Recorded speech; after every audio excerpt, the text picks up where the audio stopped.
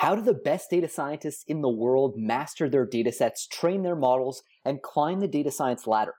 Let's ask them. My name's Jeremy, and this is the Towards Data Science podcast. No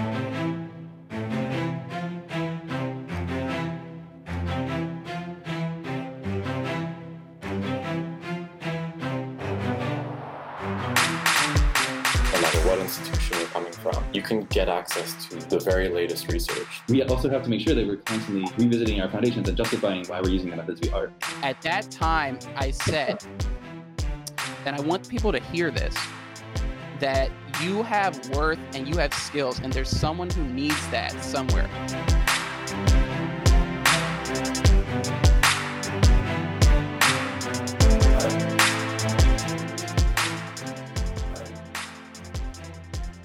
Hey, thanks for hitting the play button, and welcome to episode number 12 of the Towards Data Science podcast. My name is Jeremy, and as always, I'm on the team over at the Sharpest Minds Data Science Mentorship Program.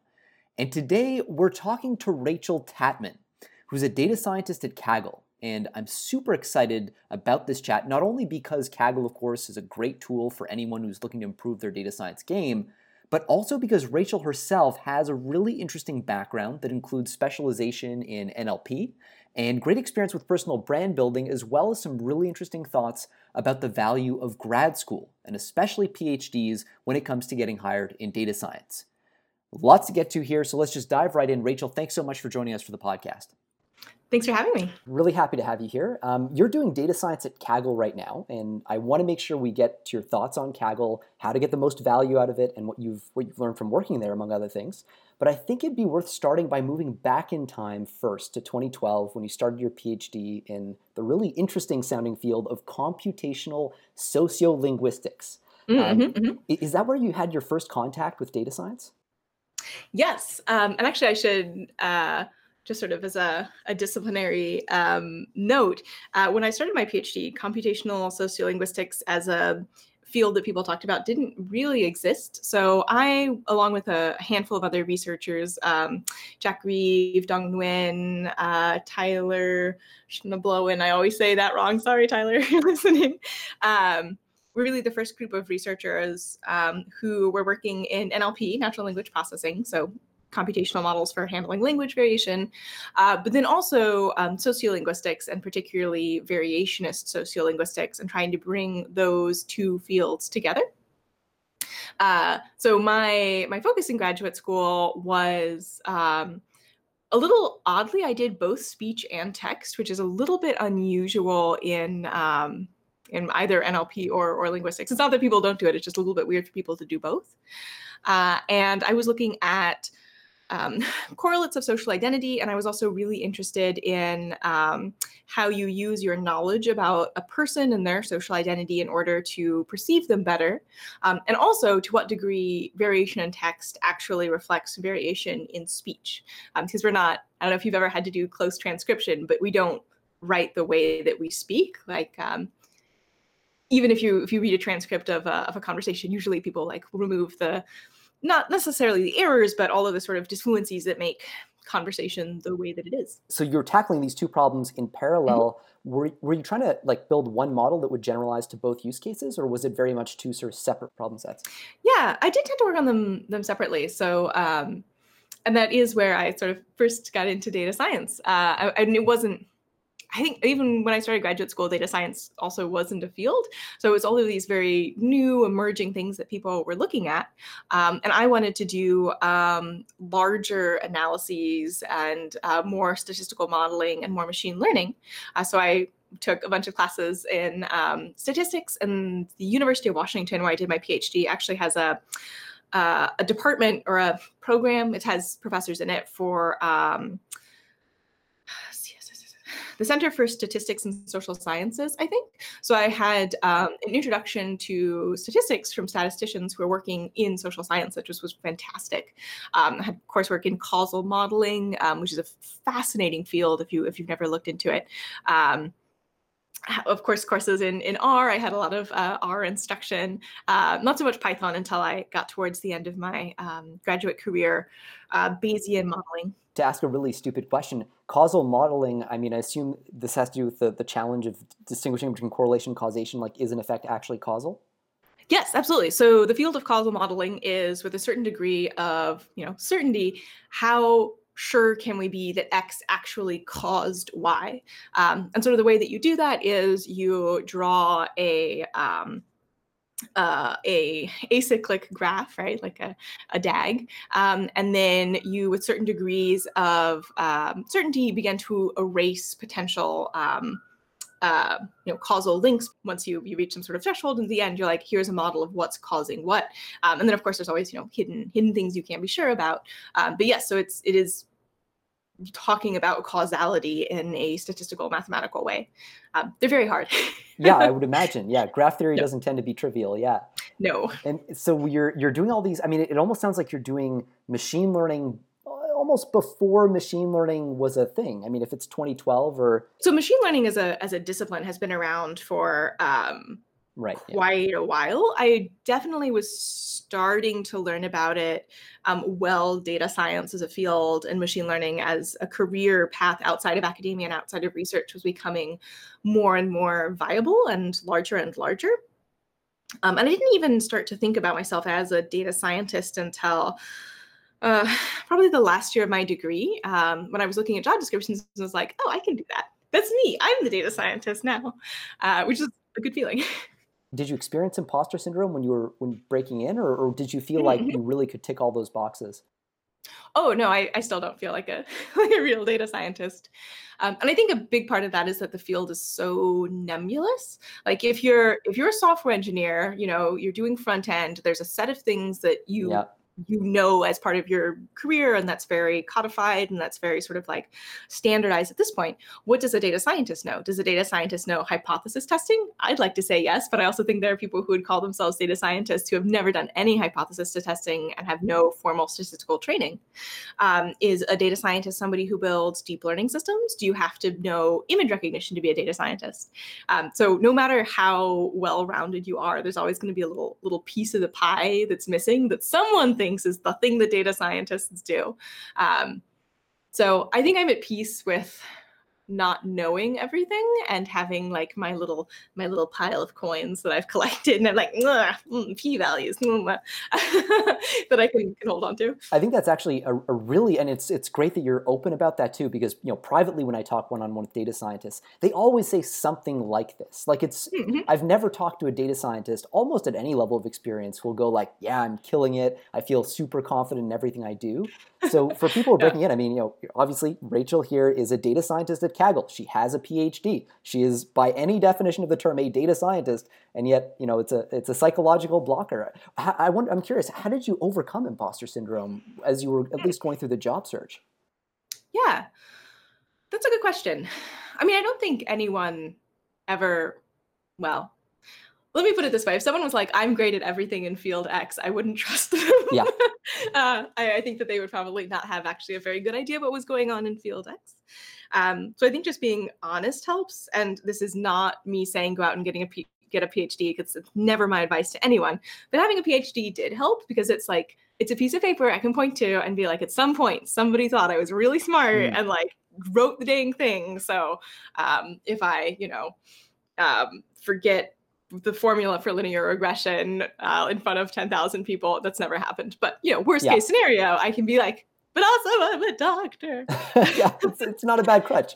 Yeah. So find something that that you're good at, that you feel very confident about. And it doesn't even have to be in data science. It could be like, I'm a great badminton player, and I know that about myself. And even as I'm exploring this new field and being a beginner here, I know I was a beginner there, and I've progressed, and I'm going to progress here as well.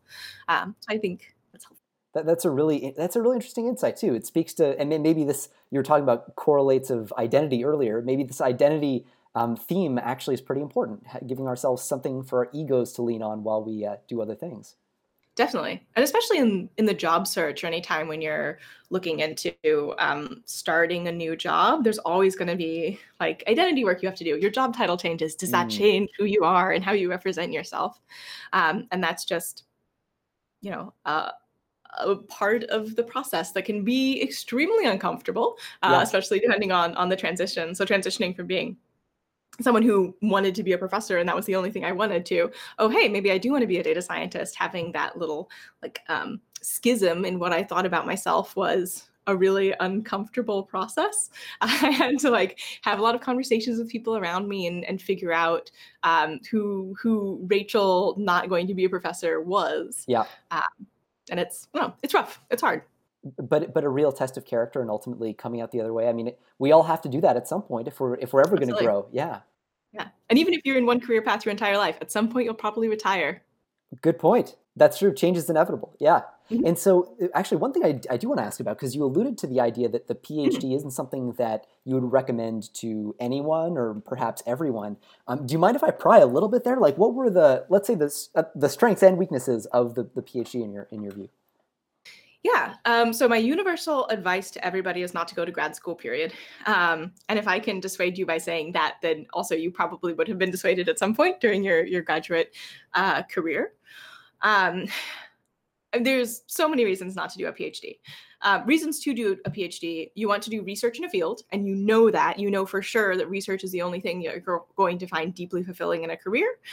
You want to be a professor in a field. And the unfortunate truth about PhD programs pretty much the world over is that they admit many more PhD candidates than there are jobs for by several orders of magnitude. So I think in linguistics, last time I checked, about 1% of linguistics PhDs end up being in academia in linguistics. And that's what the doctoral program prepares you for. It prepares you for a single job path that statistically you're not going to do. And I'm not saying that like, oh, it's the top 1% necessarily. It's just like the people who happen to be doing research on something that there was a job opening for, right? There's a large amount of luck. And of course, it is very hard to get a faculty job. And if you do, good for you. But it's extremely unlikely. So you are spending, I was pretty lucky. I got out in 5 years. That's a very short PhD. 10 years is not unheard of. It's a little long. I would not recommend that. Try to get out a little bit faster if you have the capacity. And that was 5 years in my 20s. At the same time, my husband, who'd gone into industry, was, advancing in his chosen career path, getting promoted. He had a 401k, which I did not. I had like 5 pennies in a sock I hid under my bed. And so there's a big opportunity cost to graduate school, and especially a PhD. Will the advantages of having a PhD outweigh the time that you took to get it? Well, I don't know. It depends. I had a great time in my PhD program. I learned a lot. I made a lot of friends.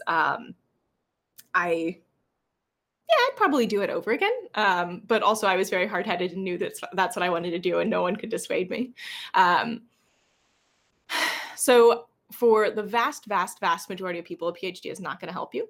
If you are trying to get a PhD in data science or a data science related field, because a lot of PhD job ads say that they want PhDs, it's going to take you 5 to 10 years to get that PhD, right? And when I started my PhD, data science was not a field. Trying to trace industry trends with a graduate degree will always end up biting you in the butt. You're never going to be able to get out of your graduate degree fast enough to jump on that.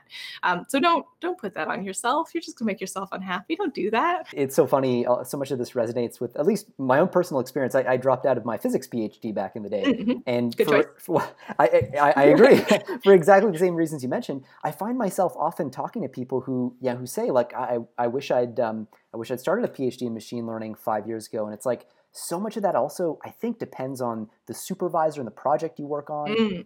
5 years ago, PySpark wasn't a thing, TensorFlow wasn't a thing. All these things that we take for granted, partly you'd be using MATLAB. You'd be using MATLAB or Octave or and so you'd walk out. It's this brave new world, and you're having to learn everything from scratch anyway on graduation day. So anyway, really interesting to hear it from the computational sociolinguistics stance. Good to know it's consistent. Cool. And so now you went into the job search. You were leveraging the stuff you learned in your degree.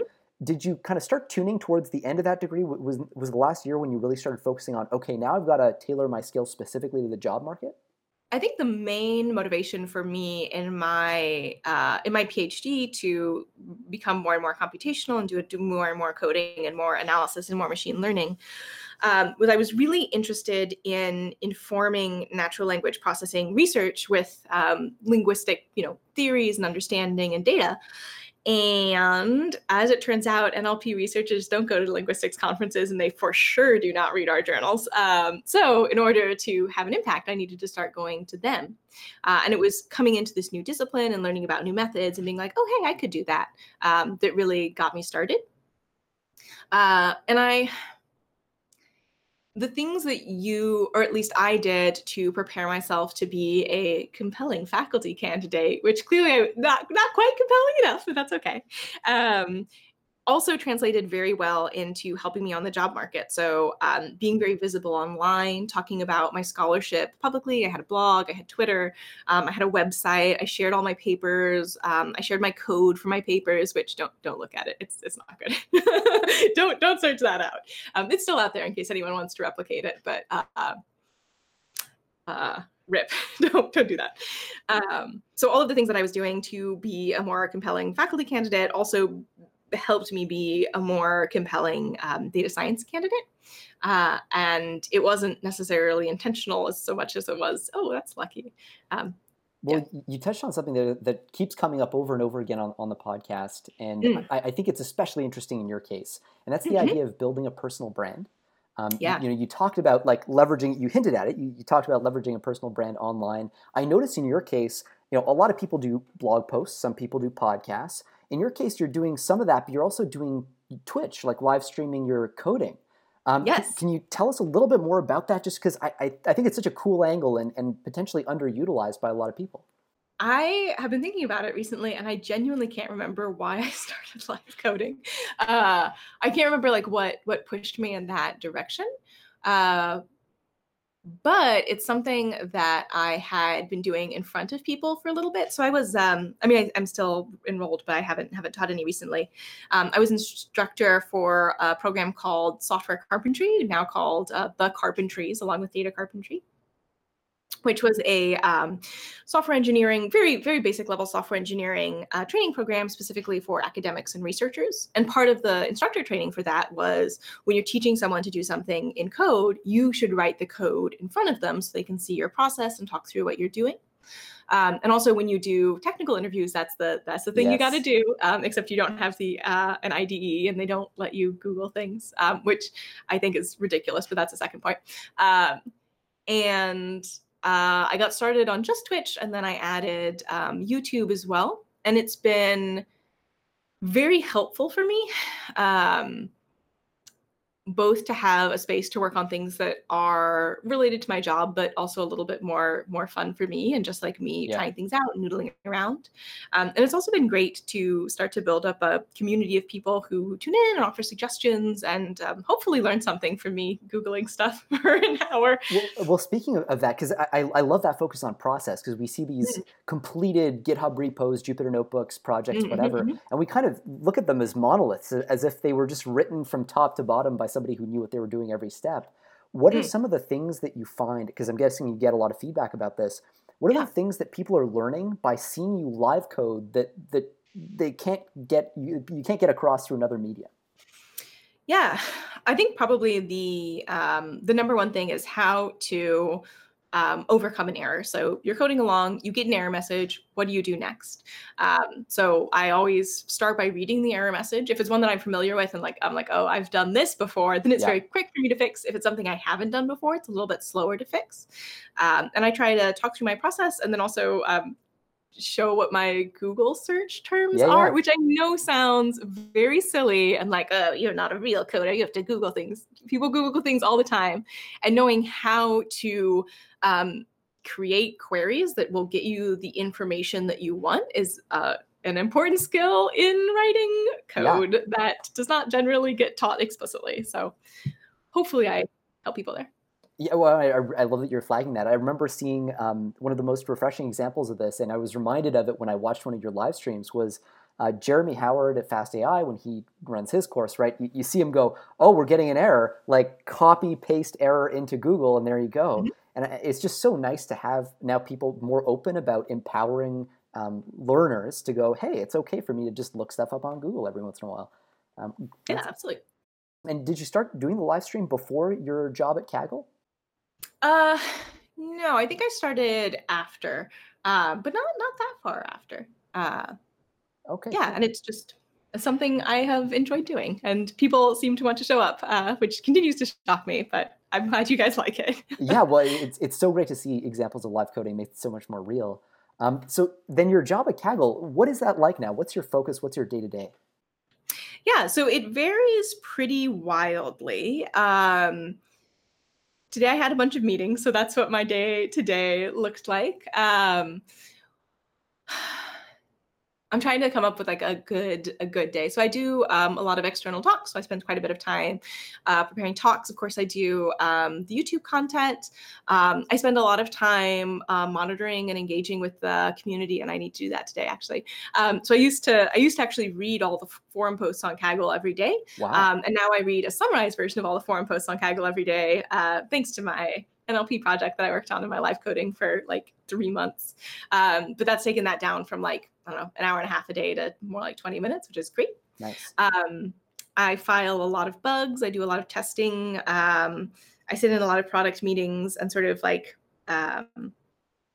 act as the resident expert user who's like, oh, hey, if you do this, then I'm going to be confused, or oh, that's not going to work if it doesn't support Unicode, or something like that, to provide feedback on the product as it continues to evolve. So those are sort of the bulk of the things I do. That's actually really interesting and very meta too, because data scientists working at Kaggle. And so you are doing some data science work. You mentioned, I guess, text summarization. Is that part of it? Yeah, absolutely. That's something I've been working on. It continues to be a work in progress. Eventually, I'd like a bot that's integrated with our backend so it can do more streaming data rather than just doing it once a day, which is what I'm doing right now. But yeah, that's sort of my big project at the moment, which is it's big. I have a long wish list of features that I don't think I'm going to get through, but I'll do my best. I guess everyone will always have their wish list. One theme I do want to make sure we touch on too, and we talked about it just before we started recording, but just this idea of the evolution of NLP, the direction the field is going in. I mean, you've got a really interesting perspective on it. So maybe I'll just tee you off with that prompt. What are your thoughts on that? So many. So it might be helpful to talk a little bit about the history of NLP. Because I find these days a lot of people who are interested in NLP are coming from computer vision. And I am not as familiar with computer vision as a field, but my impression is that it evolved pretty differently from natural language processing. So natural language processing started getting really active in like the 60s and 70s, although there was like a little bit before. And a lot of the early systems were what are called expert systems. They're rule-based systems. So someone would write something down, would write down a set of rules that you would use to, generate questions. For example, Eliza is a really good example of this particular generation. That's ELIZA. It's a therapy chat bot that just repeated back what you said as a question. And the more, so that was the first big wave. And then the second big wave was more statistical and Ngram-based models, which worked weirdly well. There's I think it's a paper. I don't remember. Anyway, there's a lot of discussion about how well Ngram models work, which was surprising to linguists at the time because language has rich internal structure that you can't, in theory, easily capture by sort of a sliding window of 2 words at a time, for example. And just for anybody who's listening, by the way, Ngram meaning like a 2-gram meaning looking at 2 words at a time, a 3-gram meaning looking at 3 words at a time, and so on. Yes, although confusingly, 1, 2, and 3 are una, bi, and tri, and then 4 is just 4-gram. No one says tetragram. Maybe somebody says tetragram, not to me and my face. Yes. And then the third big sort of wave was neural methods.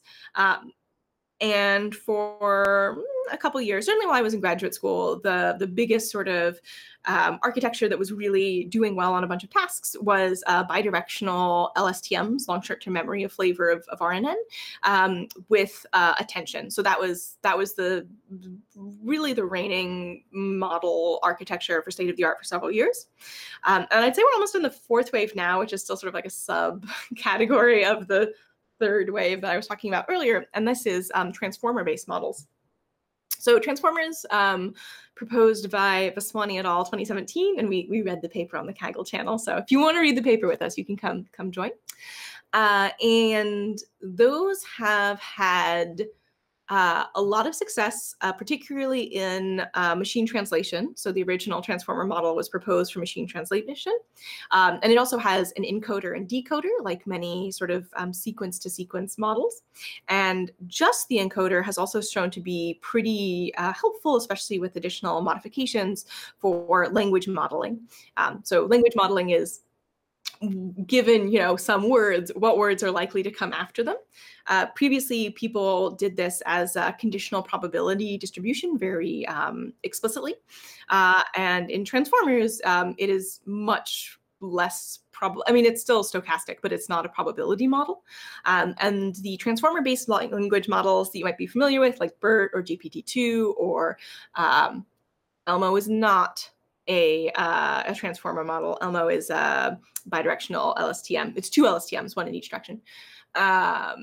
Or other ones that I can't think of off the top of my head have shown to be very effective at generating text that seems to be fairly fluent. And so by fluent here, I mean seems to flow, seems to follow correct like agreement structures. So like I am, you are, that sort of agreement or plurality agreement, and seems to be more or less semantically coherent. So was it Text to Transformer, I think is the little web app that you can play with, and you can seed. I think that one's based on GPT-2. You can seed it with a little string of text and they'll sort of complete a paragraph for you. And those have been enjoying a lot of success. I think it was just announced that Google Search recently incorporated BERT in the search results. So that's something that you are probably using if you are using Google Search. But what a lot of the deep models and sort of 3rd/4th wave have not been focused on as explicitly. And I should say, it's not like the whole field was suddenly like, down with rules and struck them out entirely. That's sort of just the trend within the field, and people are working on many, many different things other than that. So I don't want it to sound like people are only doing, transformer-based models right now, because that is not the case. With a lot of the deep learning models, and not all of them, but the majority, there isn't a focus on understanding. There isn't a focus on knowledge. So these transformer-based language models will produce text that seems as if a human might have produced it, but which contains, for example, factual inaccuracies. I'm trying to remember who it was on Twitter. Someone on Twitter was sort of seeding GPT-2 with the beginning of a sequence, like if you drop a match in a woodland, you will blank, where sort of start the fire is sort of the intended completion there. And the models were not following that sort of the logical trajectory. Yeah, absolutely. So that, I think, is a really big challenge right now, and there's lots of work on this. There's lots of people who are building knowledge models. So and I'm blanking on all of them. WordNet, is WordNet a thing?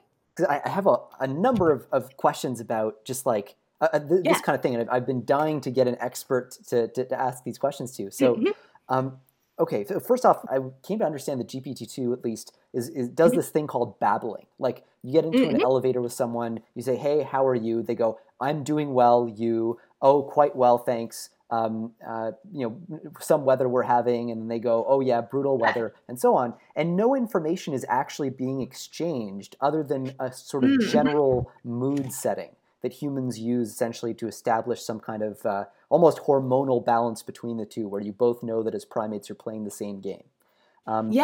Then, so as you flagged, like there's a separate question of like, okay, what if we now want to have a rational conversation of the form, you're going to teach me something, and you're going to walk me through a logical thought process, and GPT-2 would be, in principle, incapable of doing this. So one of the things that that I was trying to figure out was like, is this really a limitation of the architecture of the model and its capacity? Or is it that that babbling, that this exchange of sort of pleasantries actually becomes content in the limit where you expose this model to just such a huge amount of data that eventually at some point it'll dimensionality reduce something like a process of logical reasoning or I mean, I'm sort of like, I think I'm off my chump here, but anyway, do you have any thoughts on that? Am I way off the mark here? No. Okay. So let's, lots of good questions, and I'm going to sort of like break down a couple things. So first of all, the thing you describe where like one person's like, hello, how are you? I'm doing great. That's sort of back and forth. So in the NLP literature, the term for that is actually chit chat. And that is a specific task. So specifically, it's a chatbot task to do this sort of chit chat and back and forth. And I just did a quick Google, and people are definitely using GPT-2 in chit chat, but in chit chat tasks, but it's not the primary purpose of the model. So I think when people say babbling, they are more, are you familiar with aphasia?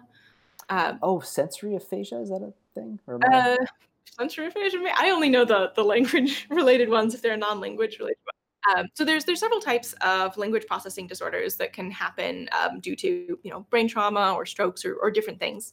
And in one of them, you can continue to produce sort of fluent sounding text. So you have syntactically correct language that you produce, but you don't understand what you're saying, and you can't have a meaningful conversation and transfer information back and forth.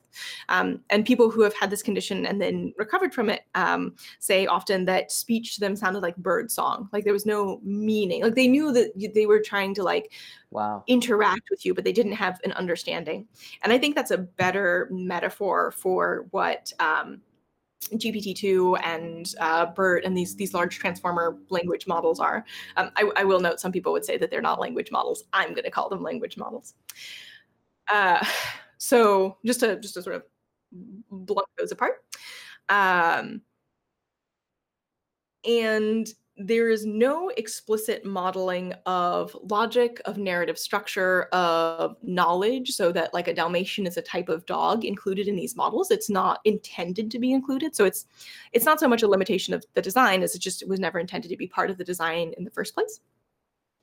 And when these types of models have seemed to achieve good results on more inductive or deductive logical type tasks, it does seem to be the result of using statistical cues rather than any sort of understanding. And I think it's so tempting to anthropomorphize, right? It's so tempting to be like, oh, the model understands X because it did Y, and I would have done Y in X situation. And I think it's a super normal human thing where we want to see human-like behaviors and other things and sort of extrapolate our own experiences. And I don't think it's a bad thing, but I think we should be aware of our desire to do that. And these models do not have understanding of the knowledge. They don't know that like a Dalmatian is a type of dog. They don't know anything. They are just sort of guessing. They're guessing in a really sophisticated way constantly. And also another point that you mentioned, so taking the output of the model and using that to sort of feedback into the model. So specifically for chatbots, which is the one that I know of that exists, where people have tried this, where you take the generated output and try to use it as input, you pretty quickly just reach like a very degenerate, unusable, unhuman-like, weird sort of text structure. So it is not just that you can do, so it's not that you can use these models to create additional data and then use that as image, as you would image augmentation data, where you sort of like flip and rotate and squelch them around. You can't really do that with language. And trying to do that gets you to a very weird place. And I think it makes sense if you think about a conversation, right? A good conversation is very good, but there's so few things that can go wrong before you're like, this conversation stinks. Like you call somebody by the wrong name once and don't apologize, and that's it. You're written off. Also, if I've called anybody by the wrong name today, I'm sorry. I'm just going to apologize now. Blanket apology. So the ceiling on how good NLP systems can be is very, very, very, very high. And like, personal opinion as a linguist, I don't think we're there yet for pretty much any task except maybe spell checking. Actually, that's really, really fascinating, and it gets philosophical really quickly when what you're talking about, like, what does it mean to understand something? Mm-hmm. And is there such a thing as understanding that transcends modeling or transcends prediction? So is it then it's your view that we need a radically different kind of model, one that's architecturally different from the BERTs, the sequence-to-sequence models of the past, in order to achieve any kind of coherence? I think we're probably going to need separate models. There's definitely like a place for language modeling. It's you do need language models to do most NLP tasks, and I think they're very powerful and good language models. So no complaints there. But I think you also do need to have explicit world knowledge modeling. You need to have a knowledge base. You need to have like WordNet. You need to have this deeper semantic understanding, because if I'm using like a conversational interface, just as an example, my usual conversational interface type interactions are with a human being. So that's what I'm going to be judging that interaction against. And if you say, if I say, "What's the weather?" and you're like, "I've been to Berlin," that's a poor interaction. And knowing that, like, not only that there are a range of possible answers to that, but that your answer should be correct, I think is going to require a lot more than just throwing a bigger neural net at it. Yeah. Which, I could be wrong. Who knows? I'm constantly delighted by how far we're coming as a field. But it touches on a lot of those. Like, I think I was reading, there was this semi-famous short, it was really like a short blog post that I think Rich Sutton put out a couple of months ago now, where he made the point that, maybe all we need is more compute. And more or less, the points you were making about, rule-based models over time have tended to evolve into simple, highly generalizable models that are backed by a lot of computational horsepower.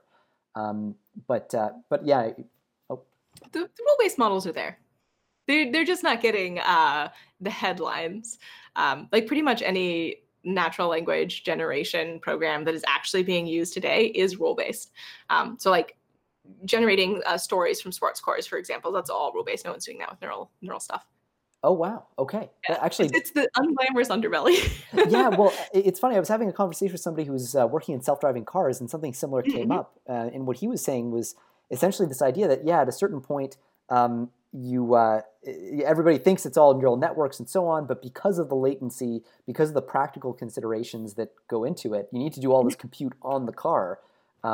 It's very quickly devolve into this sort of thing. Maybe it's because I'm not a machine learning researcher and I do care more about the subject area. But for me, we did better because our model was bigger and we had more data and more compute and we ran it for longer. It's just not an interesting research finding. Like, okay, good job.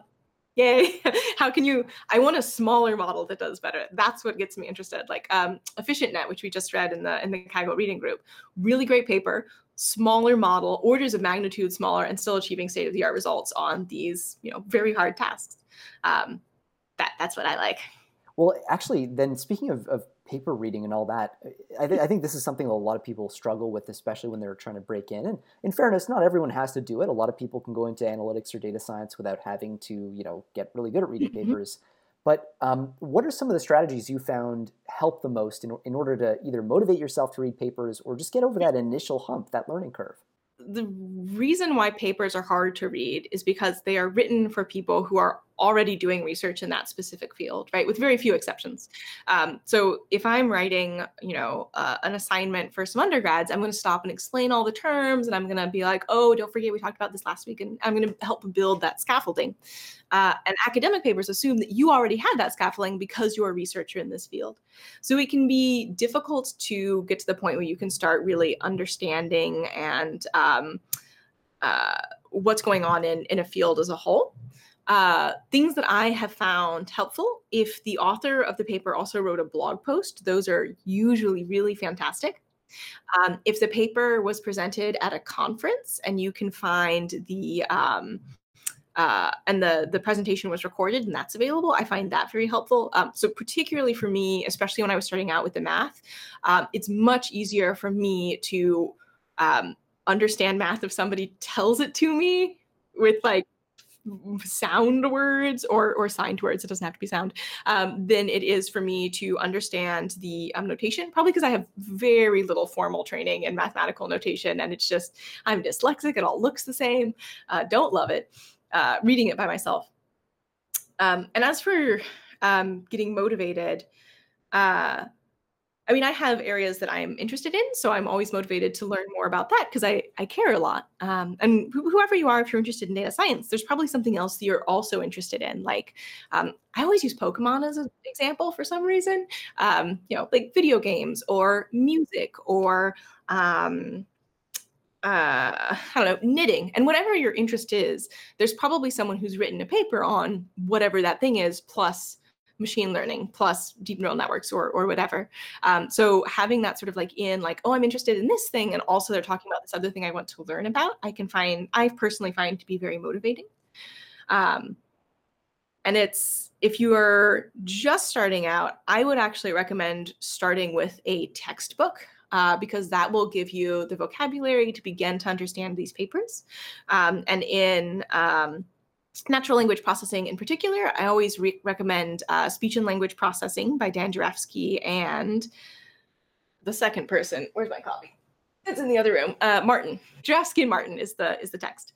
I also really like the Tidy textbook, which is by Julia Silge and D. Robinson. David? I think it's David. I think it's David Robinson.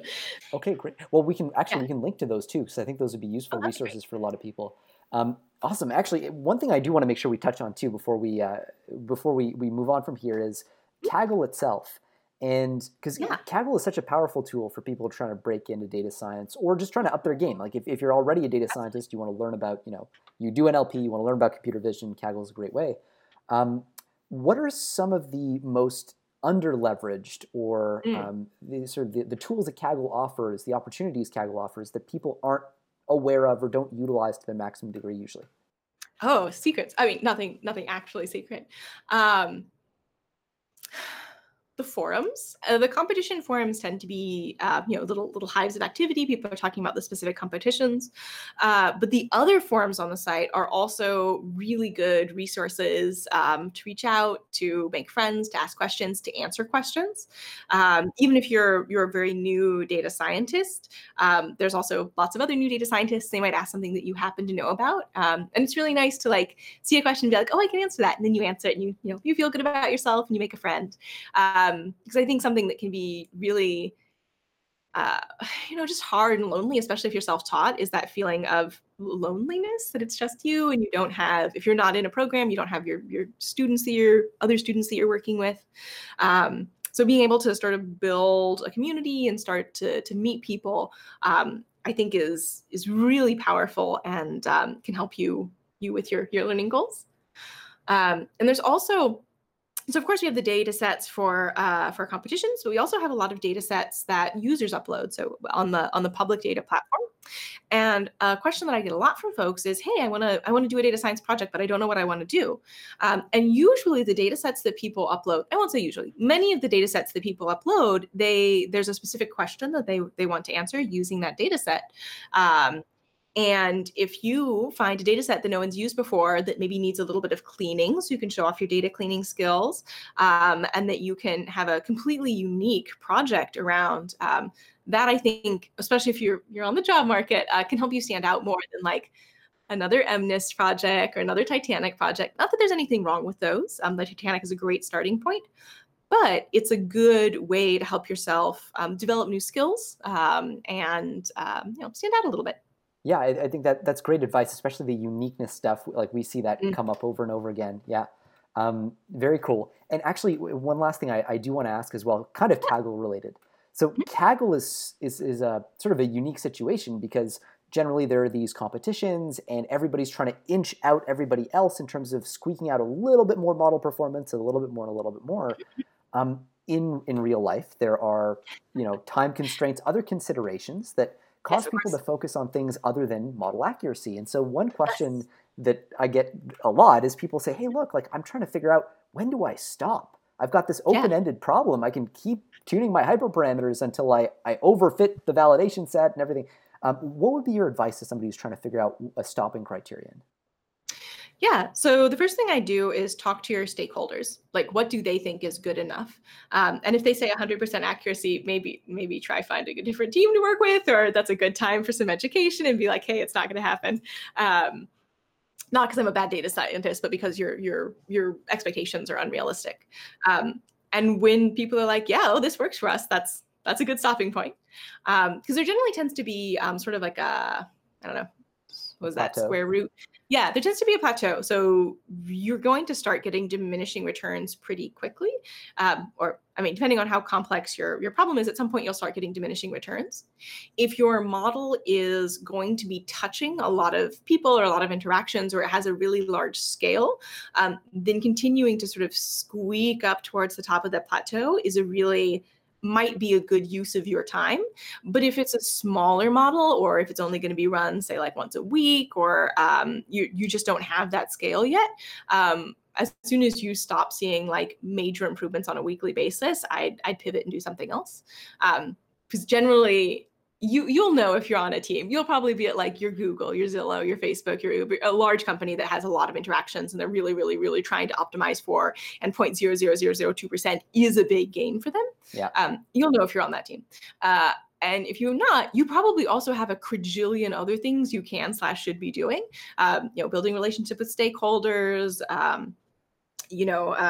addressing tech debt. If you're on a small team, probably also building pipelines, doing data warehousing, and time spent on model performance is probably not going to be the best thing. So I'd say talk to your stakeholders, number one. Yeah, I love how you roped in opportunity cost as a concept there too, because I think that's a thing that, at least if you're doing a project on your own, like a Jupyter notebook, your own personal project, it's easy to sort of lose sight of it, but there's even opportunity cost there. Like you could improve your pipeline, you could deploy your model or whatever. Yeah, awesome. Or you could be on your couch eating popcorn, Hey, leisure time is the thing you have to have. That's legit. That's called, I was going to say that's not quite training time. No, it's the opposite of training time. Awesome. Well, thanks so much for making the time. Really appreciate the chat. A lot of good insights here. Do you have you're obviously super active on social media. Do you have links that you want to plug? So probably the best way to know what I'm up to is to follow me on Twitter. I'm RCTATMAN. I also do live streaming, and that's on Twitch, RCTATMAN, or also on the Kaggle YouTube page, which is on Kaggle's YouTube. And that's Wednesdays and Fridays at 9 a.m. On Wednesdays, we read papers, and I literally read the paper and talk about it. And then on Fridays, we do live coding. So I'd love to have anyone who is interested join in. Excellent. So we'll make sure we post the links in the article. It's going to accompany this recording. So if you guys are listening to this on Anchor or iTunes or wherever, make sure you check out the Medium post, because that's where we'll put all these links to make sure you guys can access them. Awesome. Well, Rachel, thanks so much. Thanks for having me.